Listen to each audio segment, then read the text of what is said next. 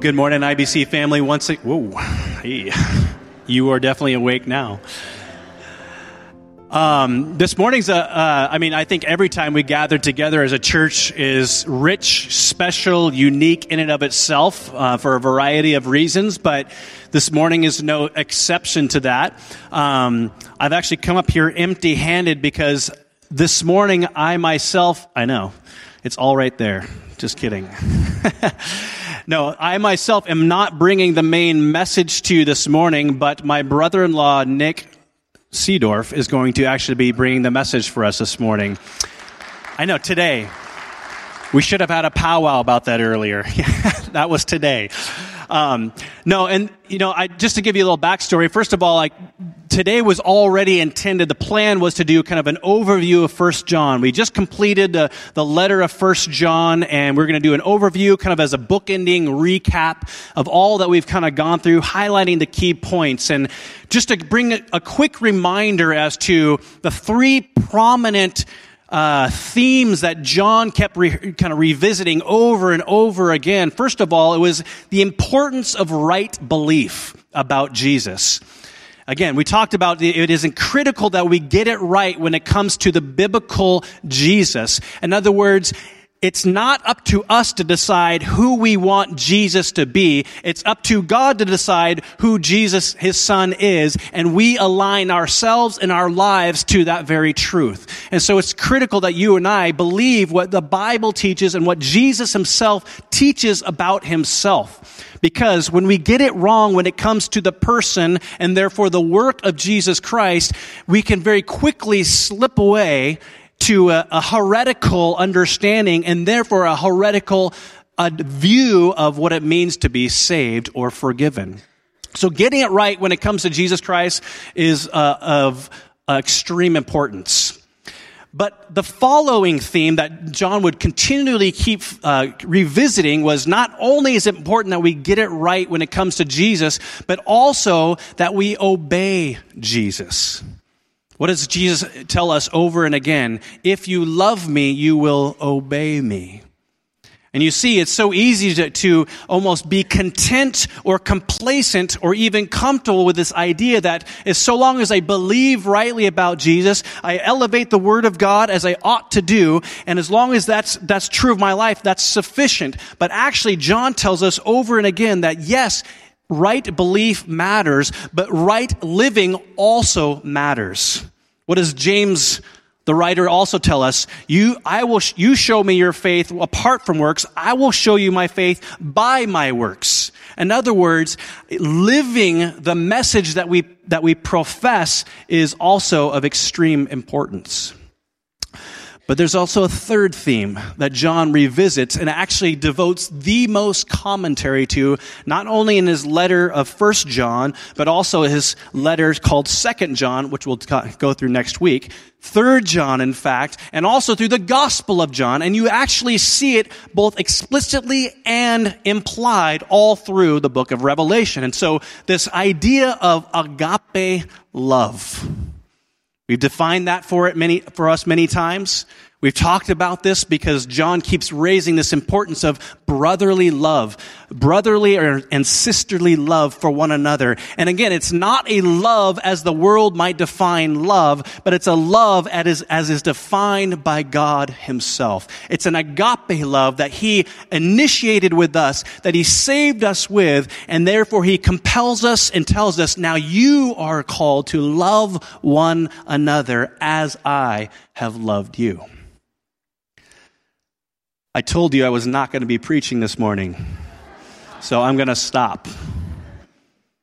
But my brother-in-law, Nick, is going to come on up here, and I have the honor and privilege of him coming up. And just so you know why this has kind of come to fruition for such a time as this is, this whole understanding and this journey of seeking and understanding and mining the depths of agape love started long before we began the series in 1 John. My brother, Nick, has been in this for years. And God has been working an incredible work in his own heart for years. And so I thought it was much more appropriate for him to come forward and to share not only his journey in this, but also even the most practical ways in which this gets fleshed out in our daily living. So, brother, thank you so much for basically feeding us through the word and through your testimony. Thanks for having me here.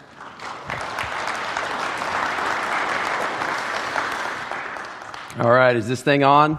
Yeah. Okay, I can hear my nasal. All right. So, as Aaron said, I've just want to share a bit of my journey because I grew up in the church, and I think so much of what has really changed me in the last really decade or so have been things that have been familiar. Things that have been familiar to me growing up, things that are familiar to you. And I want to unpack my journey a little bit and connect some dots and then really get to some practical ways of this deep divine love, this agape love. How does it, how can it, how will it impact all of who we are and impact our day in this very practical, real way? So let me start and pray, and then we'll go from there. Father, we are just so grateful that you love us in a way that goes beyond our understanding. You love us more than we feel. You love us more than we experience. And we are so grateful, Jesus, that by your blood, you have reconciled us to the Father so we can be in this deep, intimate relationship with the both of you. And we honor you, Jesus. We lift you up this morning, and we just ask and invite you, Holy Spirit, to pour out this deep agape love into our hearts. Would you work in this place to reveal to us this love that the Father has? In Jesus' name, amen. So, for me, as I mentioned, I grew up in the church, and this idea of God loves us. I liked it, but I didn't really get it. And in fact, there was a bit of pain, I would say, around it. This four-letter word brought up things within me that I knew there was more there, but I wasn't getting, and I wasn't receiving. And so there's a long journey in this, but in one way it showed itself about a decade ago, where we were living in Southern California at that time. It was New Year's Day, and our church had these two questions for us. They asked us, what are you hopeful for and excited about in the year to come? And what are you nervous about? And I had the same answer for both. And I was hopeful that God would show me that he loved me. And I was worried that he would show me that he loved me. Because although I didn't quite know what that meant, that was my heart answer. And I knew that the love was deeper than I understood, that deeper than I was experiencing, and that as I experienced more, it would require a response. And I was scared because I wasn't living with, I had a bit of an understanding here, but I didn't have it here. And so the reality is I didn't really get the depths of his goodness. And so what happens when we don't believe that he's good or as good as he is, we start to then have backup plans. And for me, I wouldn't have used this language back then, but I had these thoughts, this heart, as if I was an orphan. That I knew I had a father, but I wasn't sure that he was quite with me and for me. Like, of course, if you asked me, I would have told you, he's with me, he's for me, he loves me. I had all those answers, but it really was not embraced, and I knew that. And so in my life at the time, I had all these things set up, these comforts, protection, backup plans. And, the way even John describes it at the end of 1 John, he calls them idols. And my biggest idol was comfort. I wanted things to be in the right place, and really I was trying to protect from pain, from loss, from disappointment. Maybe some of you can relate with that. And so when that morning on New Year's, I had this picture of, oh no, like this is what is coming. He's going to show me. And it was this choice of what am I going to do? Because over the years prior, he was calling me out. It was almost like I was in this cave. And I knew he was calling me out. And he was calling me so far out, I wouldn't be able to go back. And that was really fearful to me. And so the journey went on until really the last about 3 or 4 years. And he invited me to create something, this platform to connect believers. It was more than I could do on my own. And so I had to say, okay, well, I need you to show me how to do it. And one of the core verses that he was showing me was possible was John 17:23. And we all know John 17 is Jesus' prayer. And one of the things he really ends it with is that we would be one like he and the Father are one. And when we are one, the whole world will know that the Father sent the Son and that he loves us as much as he loves himself. And I thought, oh my goodness, like that's the ultimate form of evangelism, if we would just be one. So what is this? What is this about? And so he took me on this journey, and he basically led me to read John 13 through 17 over and over for about a year and a half, just over and over and over. And what came out of that has changed me. It's changed my life, and that's what I want to share with you more today. So I got to John 15:9, and I read something that I've read dozens of times before, but it was as if I've now read it for the first time. And Jesus, the night before he's going to die, talking to the 11, because Judas had already left, if you're going to die, you're going to say the most important things to you. And he knew it. And so this is what he says. He says, as the Father has loved me, so I have loved you. And I thought, wait, the way the Father loves Jesus, Jesus is loving them this way. And so if you think about this question, Aaron and I both love this quote from Tozer, and it's what comes to our mind when we think about God is the most important thing about us. And what I'm learning in this process is that there's a specific question that the way we answer this question will define who we are and how we live. Because think about it, our perspective on things are powerful. What if we didn't trust the one who built this building? I hope they're not in here. What if we didn't trust the structural soundness? Nobody would be sitting here comfortably. If you heard anything, you would fear. Or we probably wouldn't even be in here if we didn't trust it, right? So what I've learned in life is that the level to which we see he is good is the level to which we will trust him. We'll put as much weight on it as we believe it can carry. And so in this definition of goodness, what is so central is the question of how much does he love me? And so I ask you to think about how you would answer that. Don't say it out loud, because I want people to think on their own. But how would you describe how much God loves you? And the way I would describe this a few years ago would be, he loves me so much. He loves me more than I know. He loves me more than I can imagine. He loves me unconditionally. And although these are true, they're not very specific. And maybe some of you would have different definitions. Maybe some of you would have similar. But I realized it was almost as if I was describing infinity. It's very big. It's more than I can imagine. It's incredibly large. But the reality is, he has a lot more to say about love. And that's what I started to see and learn in these chapters in this experience. So as I mentioned, Jesus, the night before he dies, says to the disciples, as the Father has loved me, so I have loved you. And I realized, oh my goodness, Jesus loves me as much as the Father loves him. I would not have described it that way. I didn't know that. Maybe I'm the only one on the planet who missed that.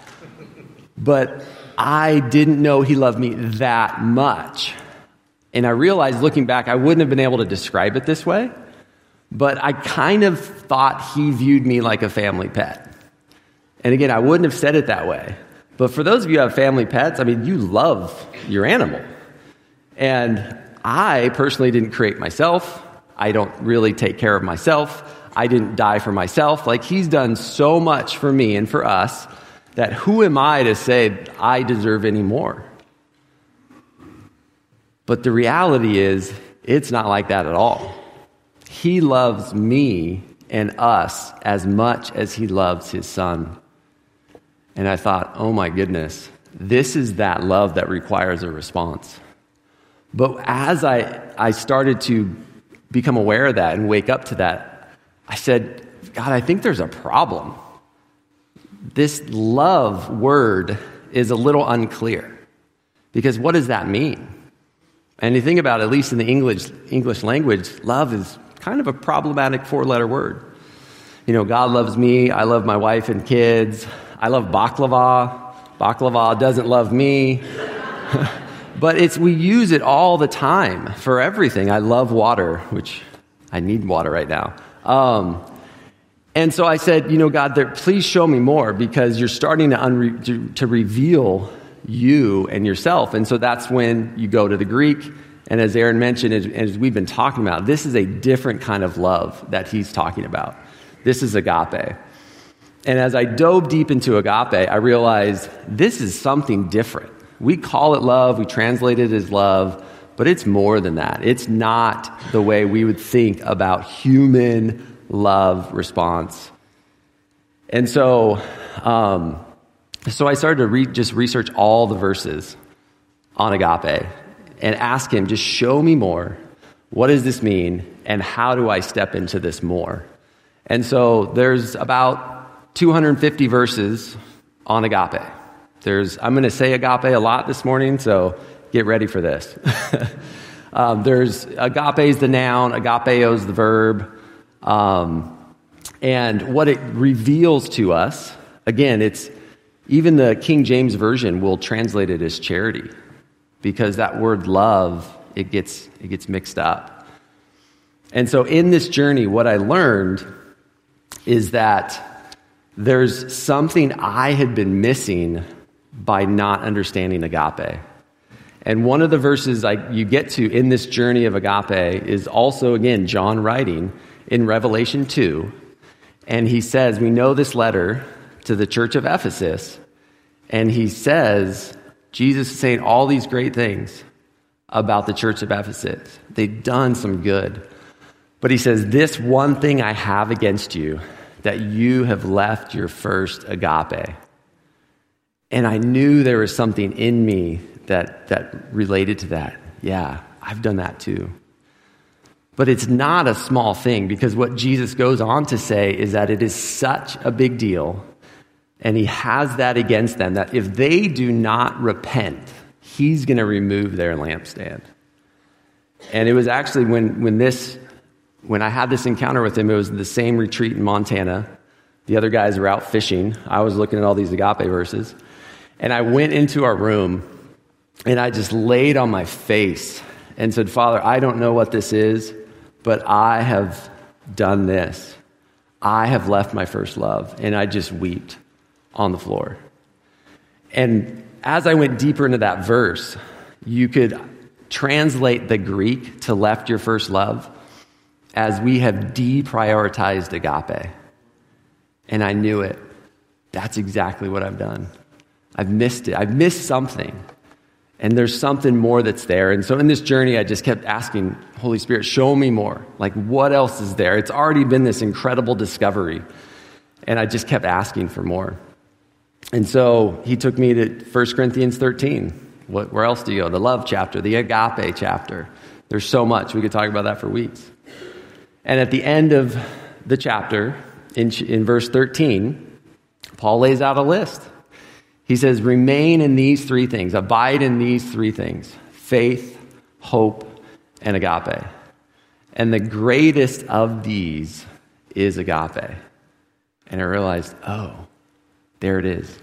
And for me, I realized what I was doing, that I was prioritizing faith. I thought faith was the way I get through it all.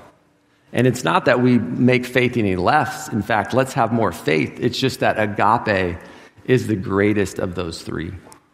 But the way I was living it is I was trying to faith it out.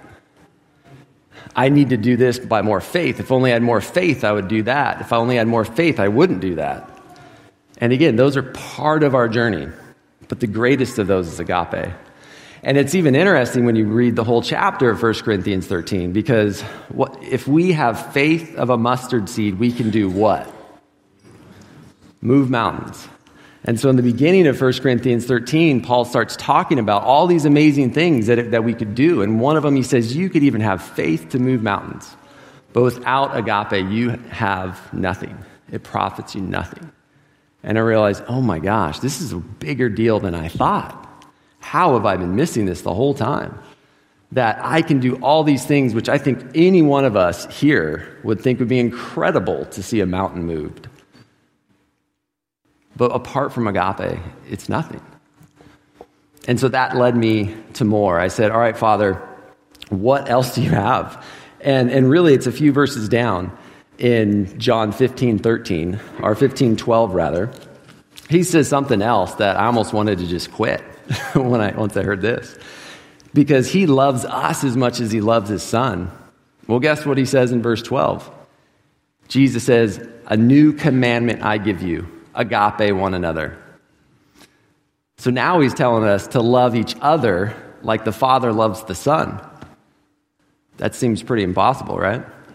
Do any of you feel like you're tasked to do something that you can't do? Do you feel the burden? I thought Jesus talked about the burden's light. Well, why do we feel this burden? Look at all these people and all their needs. And what I'm learning is because we are trying to do something different than what he's asking us.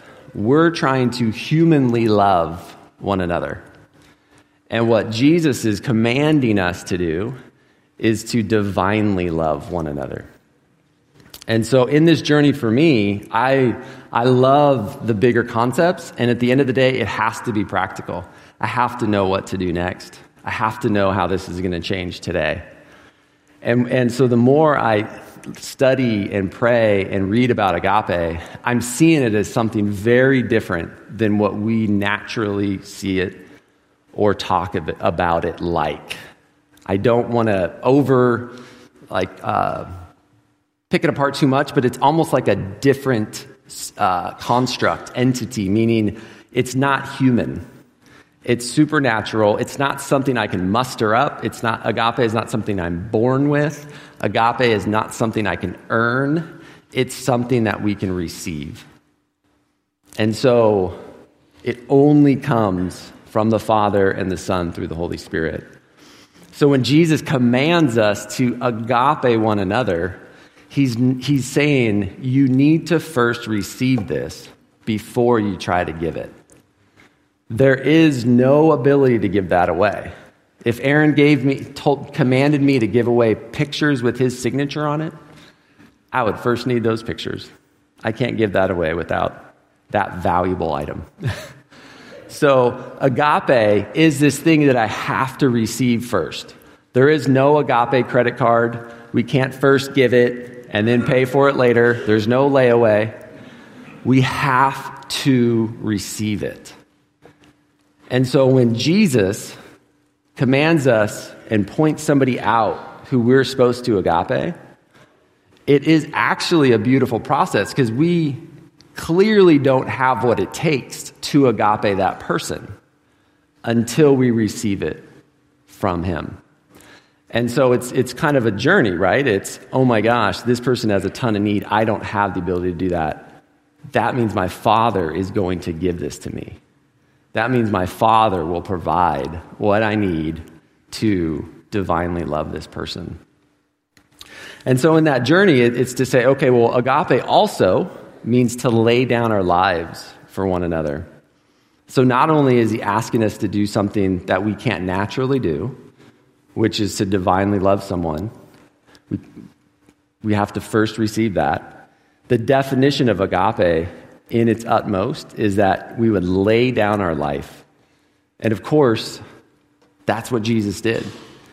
He showed agape. God is agape. And so the Father laid down the Son because he agape'd the world. Jesus laid down his life because he agape'd us.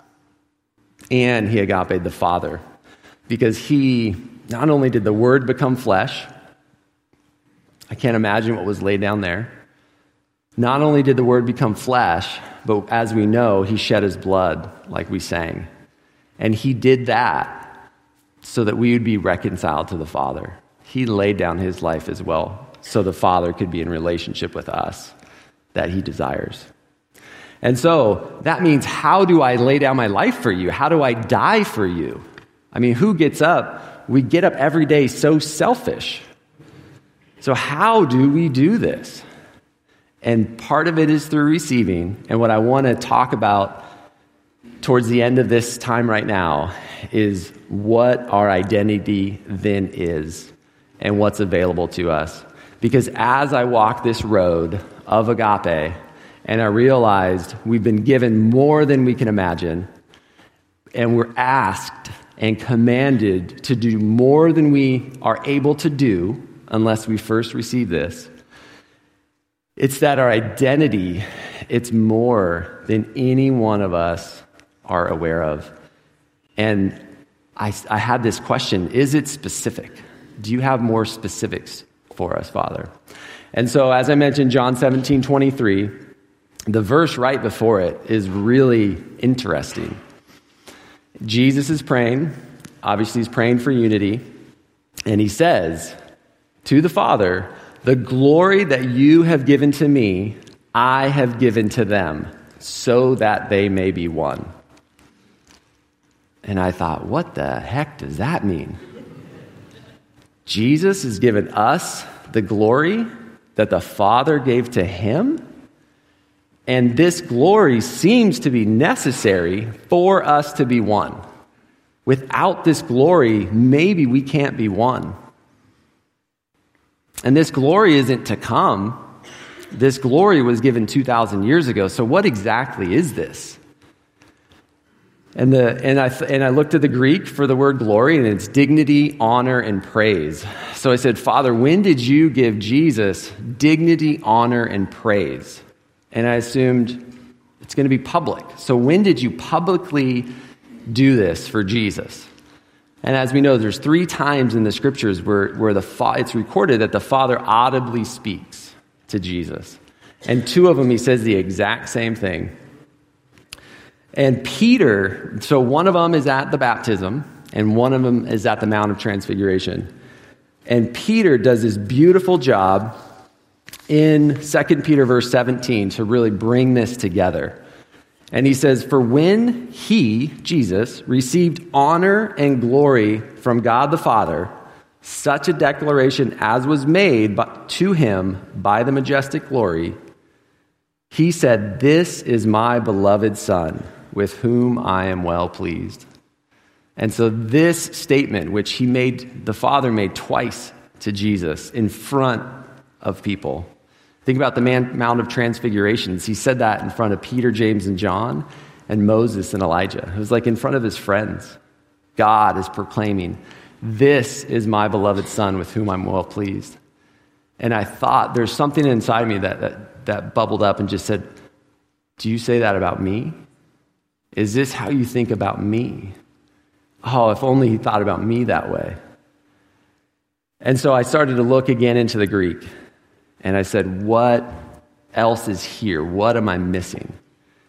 And so that word beloved, it's not simply little children. There are other Greek words for that. Jesus used, John used. But this word beloved is agapetos. It's the same root word, agape. It's this divine love. And God is agape. And it seems that agapetos is this familiar divine name, almost the family name. This is who they are. And so the Father is saying, "This is my divinely loved Son, with whom I'm well pleased." And I thought, oh my goodness, he's saying that about us. But I thought, if he is saying that about us, then I need a little more proof, because I don't just want to grab onto it because I want it. I want to see how the early church grabbed onto it.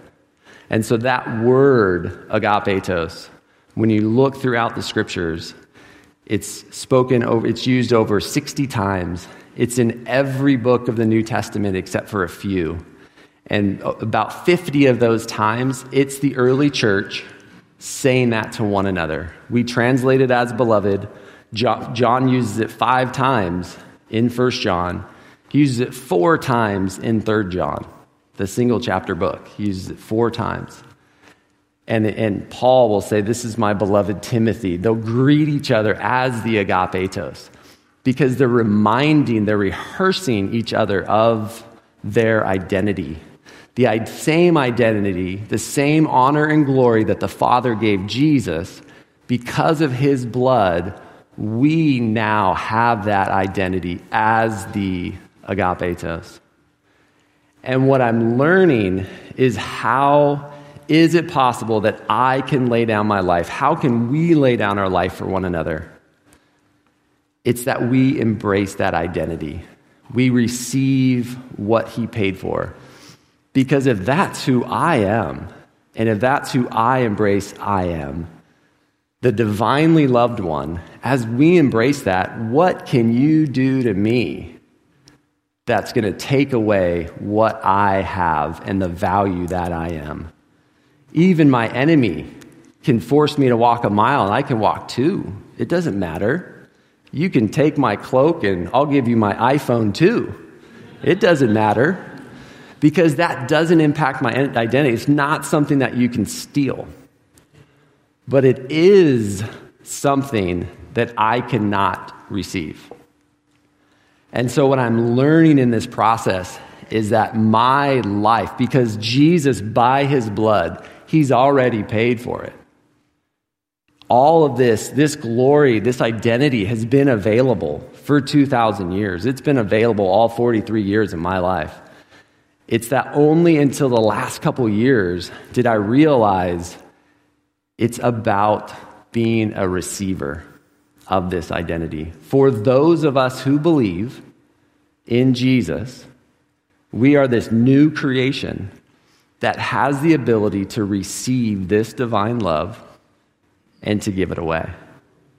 And the level to which we receive it, I believe in part has to do with the level to which we embrace this identity as the agapetos, which means then it directly relates to the level that we can give away.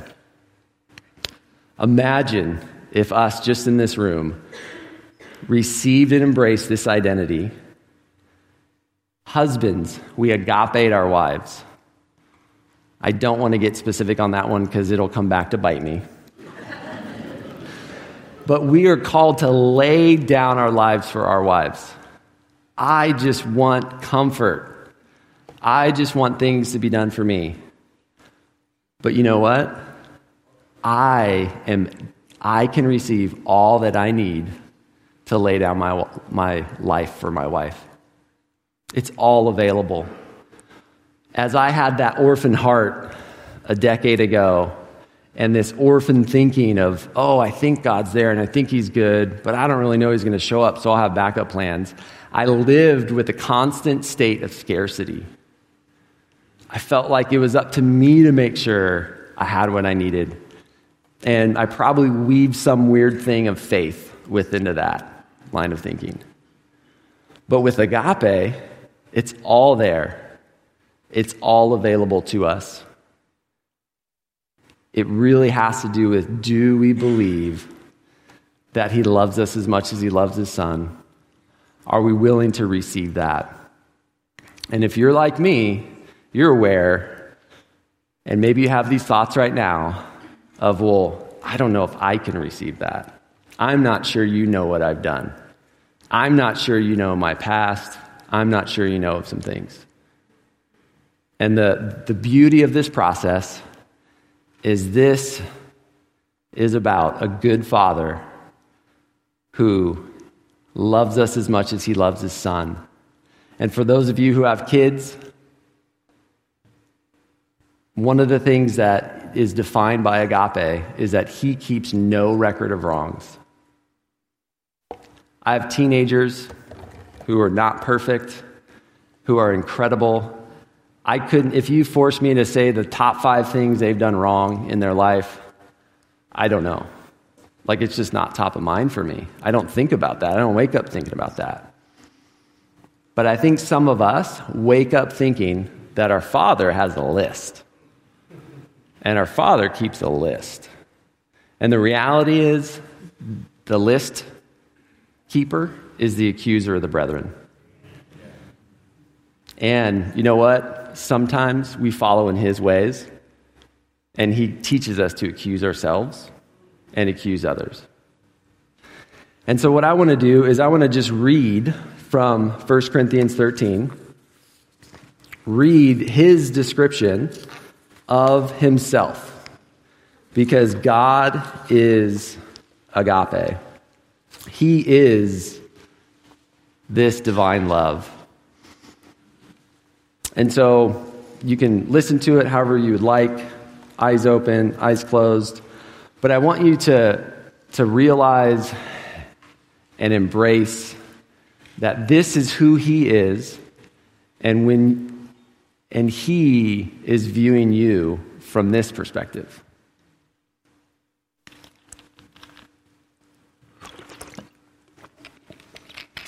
Our Father is patient. Our Father is kind. He does not envy. He does not boast. Our Father is not proud. He does not dishonor others. He is not self-seeking.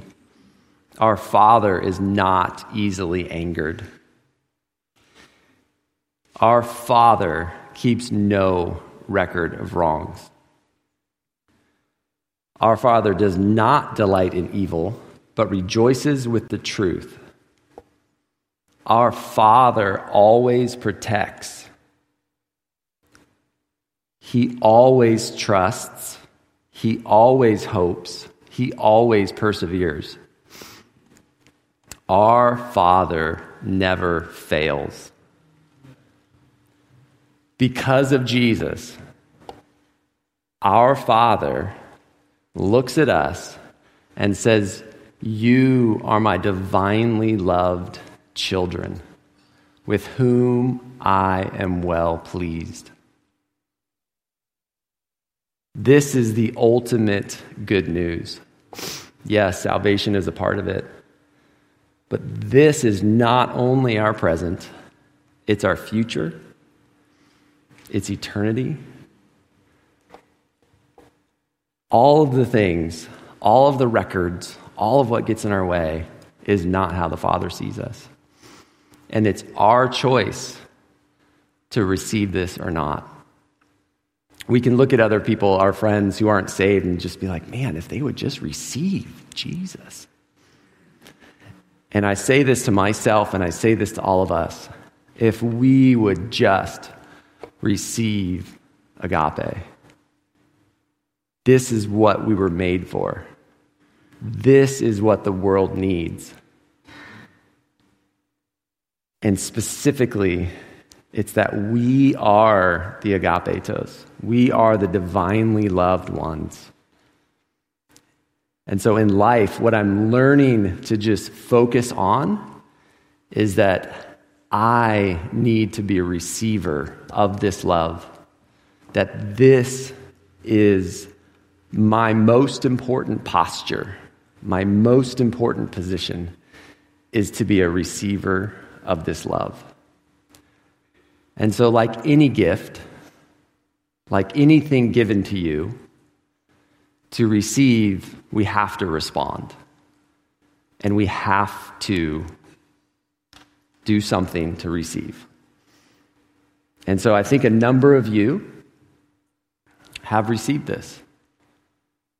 I think a number of you maybe want to receive this and go deeper into this journey of agape. And so what I want to do is have a time where for those who want to receive this identity, to make a public declaration. This isn't like the intensity of baptism, but if you're like me, I can have these thoughts and then I can just go on with life. It helps to have a time and a place to say, this is when I heard, and this is when I responded. And so what I'm going to do in a second is ask if there are any people who you feel like the Holy Spirit is speaking to you and saying, this is what I've been inviting you to. This is the more that you feel in your heart that you knew was there. And it's more of Him, more of His divine love. I'm just going to ask you where you are in a few seconds to stand. And I'm slowly prepping you so you can decide and sense and feel. There's no pressure. This isn't about performance. And in fact, thank you, brother, it's the opposite of all that. It's no wrong can keep you from standing, and no right can keep you or can have you be loved anymore. And so for any of you who want to stand and receive agape, I would just ask you to do that and invite you to do that now. If you want to receive your identity as the divinely loved ones. And I know this is one of those moments, if you're not standing, it's okay. You may have already received it. You may not be ready and in this place. So don't think differently. And I'm actually going to ask you to do something as well to help and to be a part. Thank you, guys. So we are a family. We are defined by this name, the special, intimate family name, the tender name of Agapetos that the Father called the Son.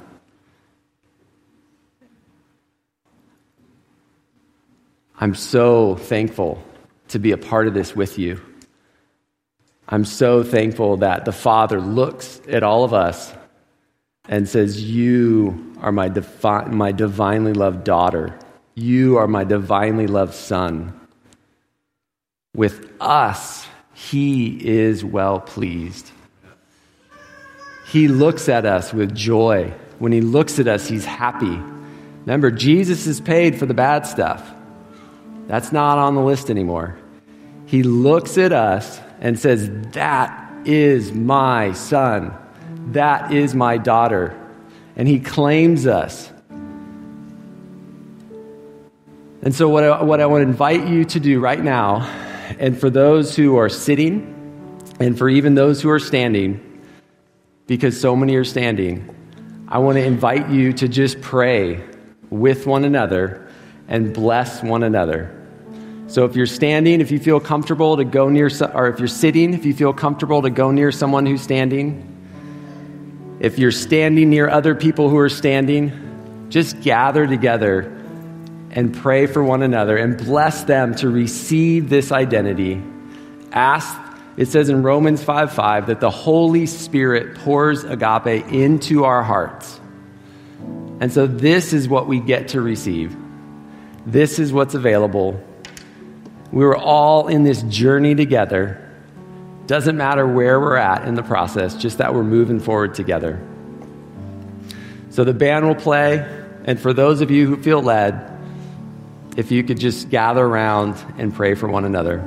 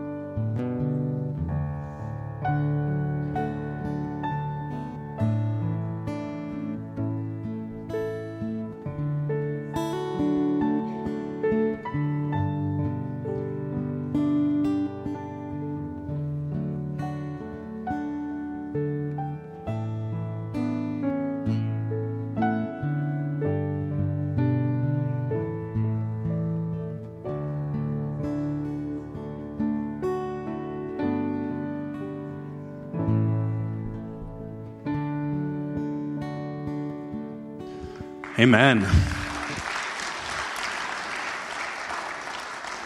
I really want to keep in the spirit of what the Spirit is doing. And I can't think of a greater way to respond than to respond in celebrating what Jesus has done for us. I love the fact that I'm reminded even as a result, and thank you, brother, for just sharing your heart and sharing God's work in your heart. It means a lot. And I love the almost referring to you in a different way. I love saying your family, and that's true. But I think it's even more profound to say you're divinely loved ones. Maybe we can keep reminding ourselves one another all the time. When we greet one another, it's like, hey, divinely loved one. Divinely loved one. Because you know what? I think I need that reminder every day. But there's one who gave his life that made that all possible. And his name is Jesus. You see, Jesus says this in John 15, verse 13, there's no greater love than this, than one who lays down his life for his friends. And then he says, you are my friends. And so Jesus, in divinely agape fashion, willingly laid down his life. Not only to save us from our sins, but to empower us to live that same willingness for one another.